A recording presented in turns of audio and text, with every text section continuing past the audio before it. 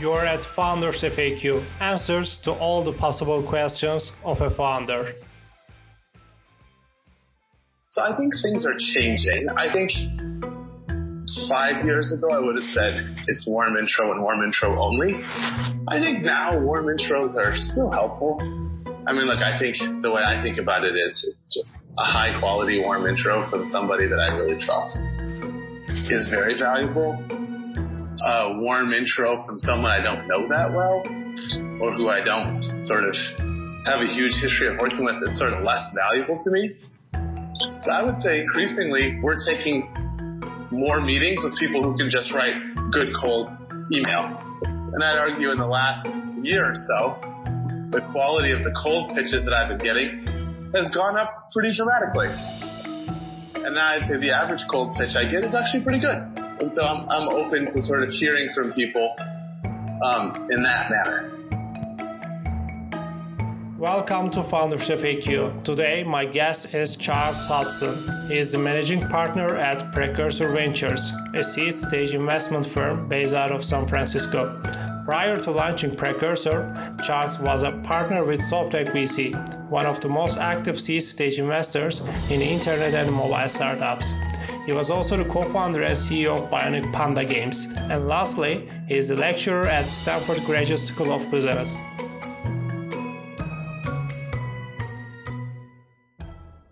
Hi Charles, welcome to Founders FAQ.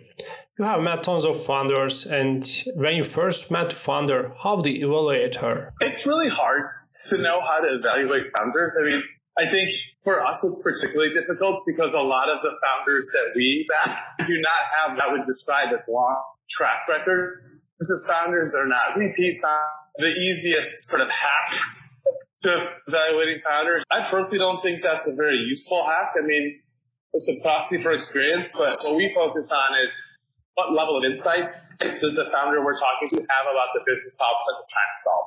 And I guess what I'd say is I found that your ability to be insightful and smart about a problem is not actually correlated to previous experience. It tends to be more correlated to how much time and energy you put into thinking about the problem you're trying to solve. And I feel like that's something that anybody can do regardless of experience. So we place a lot of weight on a founder's unique insights, their understanding of the mechanics of the problem, and things of that nature. That's really, really important to us.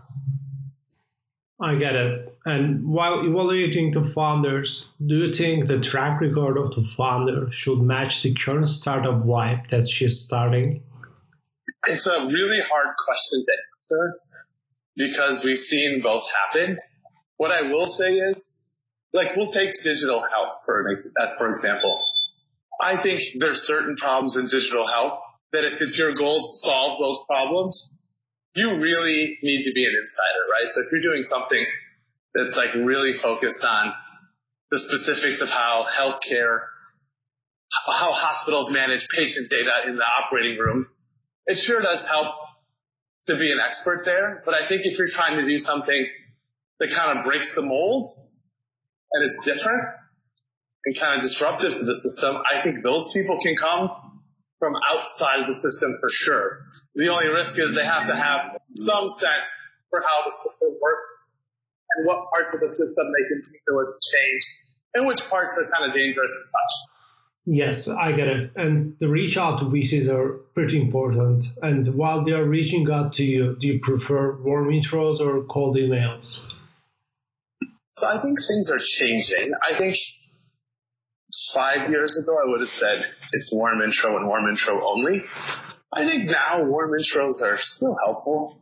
I mean, look, I think the way I think about it is a high quality warm intro from somebody that I really trust is very valuable. A warm intro from someone I don't know that well or who I don't sort of have a huge history of working with is sort of less valuable to me. So I would say increasingly we're taking more meetings with people who can just write good cold email. And I'd argue in the last year or so, the quality of the cold pitches that I've been getting has gone up pretty dramatically. And now I'd say the average cold pitch I get is actually pretty good. And so I'm open to sort of hearing from people in that manner. Great. Yeah. And what's your thought about solo founders versus group of founders? It's really funny. We've had a lot of success. I mean, a lot of success with solo founders. And my working thesis is if you don't have somebody around at the moment of conception for the business, there's no reason to sort of force a fit by having a co-founder. The other thing I will say is a lot of our co-founders, it's a single founder situation.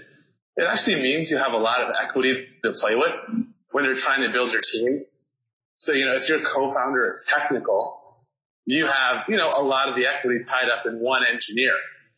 If you don't have a technical co-founder, you have the ability to give 2 or 3 engineers really meaningful equity grants and still have plenty left over for the rest of the team.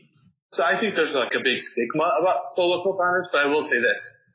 Starting a company is such an emotional roller coaster of a journey. It's really hard to do it as a solo founder. Not impossible. It's just really difficult. And you have met the team and you really like them, but you don't like the market. Do you even make the deal? A while ago, we used to say we have to like both. And then I kept passing on companies where I didn't understand the market. So I think there's there's 3 kinds of markets. There's markets that I understand and think are good. And that could be like B2B software. I'm like, yeah, good market. There's lots of opportunity, maybe crowded in the sector, but generally good market. There's markets that I believe are bad, like location-based social networks. I think are generally speaking just a bad market. And then there's markets where they're unknown because the products don't exist and they're new markets, and I don't know if they're good or bad.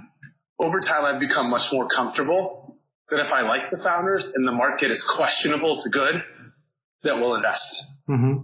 So as long as it's not a market where I'm like, I have strong beliefs that the market itself is bad, if we really like the founders, the odds are higher that we'll invest and not invest. Yes, great. Another big question is valuation of the companies. And what do you use to value a pre-revenue and the post-revenue company? So most of the investing we do is pre-revenue. So it's kind of hard for me to answer. Mm-hmm. What I can tell you is we have a pretty simple scale. For pre-launch, pre-revenue companies, it's a $3 million valuation. If the company's super early and we think they're going to need a lot of help, it's a $4 million valuation if they're really early, but they have maybe a prototype or the team is good. And I think they have sort of slightly better than average chances. And then for us, a 5-3 is a company where we think, if this team hacked away at it long enough, they'd probably get to a place where they could convince somebody to give them $2 million. It's just going to take a lot of effort and they're going to lose time in the interim. And they're probably better off taking less money in a faster process. Yes, and you have seen growing phases of many startups. What do you recommend for the first-time founders while hiring their first team members? Should they hire more generalists or more specialists? I think it depends on the role. Generally speaking, I don't like generalist finance people. I think finance is a skill. But I think to take your question a slightly different way, I think in the very early days of the company, you have this tension between how credentialed is the person and how excited are they to be a part of your company. And I would say I would always, in the very early days, place a really high emphasis on people who are excited about the prospect of joining the company and going on the journey with you.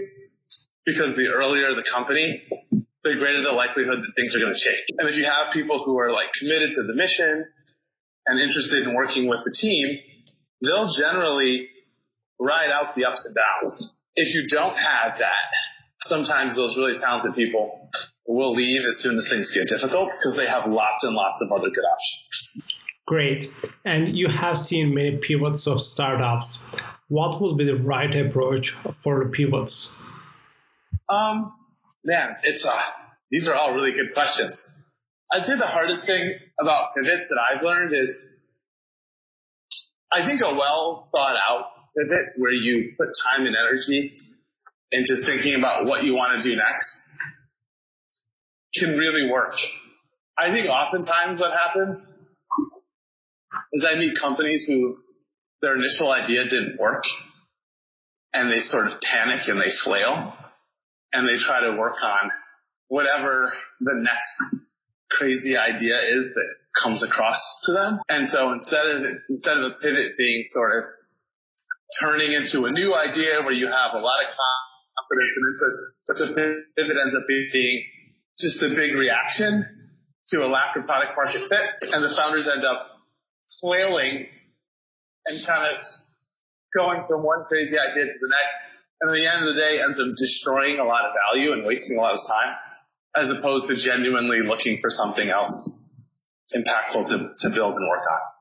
Yeah, actually you gave a great summary up. And my final question is, what will be the biggest role of a VC other than just putting money into a startup? And I think every investor has different superpowers. Some people are excellent at product. Some people are excellent at hiring. Some people are excellent at sales. When I think about what we do well at Precursor, and that's all I can really talk about, is I think a lot of it is, when you're a founder, you are so focused on your business and like running it day to day. Sometimes you just lose perspective on what's working well and what isn't working well. And sometimes as an investor, the best thing you can do is point out to a founder something that isn't working. Like they've been banging their head on customer acquisition for 6 months. You just go, hey, maybe customer acquisition really isn't the problem. Maybe customer acquisition is a symptom of a bad product, or, pointing out the flip side that something's working well. I've had lots of conversations with folks where we spend a bunch of time talking about the parts of the business that are not working. And then I go, oh, by the way, this other one seems to be working pretty well. Maybe we should pay more attention to it because it's working, and that's a signal to us of something about customer interest in what we're building. And I think sometimes just being an outside perspective is really valuable. Charles, it was a really nice chat. I believe founders will get a lot of takeaways from this. Thank you for your sharings, and talk soon.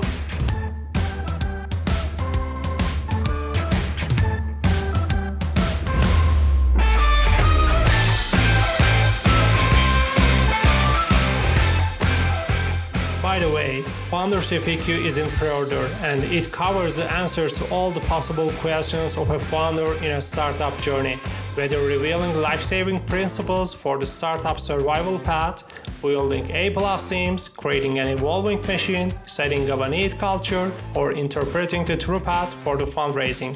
You can pre-order it from foundersfaq.com, and you can follow us on Instagram, Twitter, YouTube, and Facebook.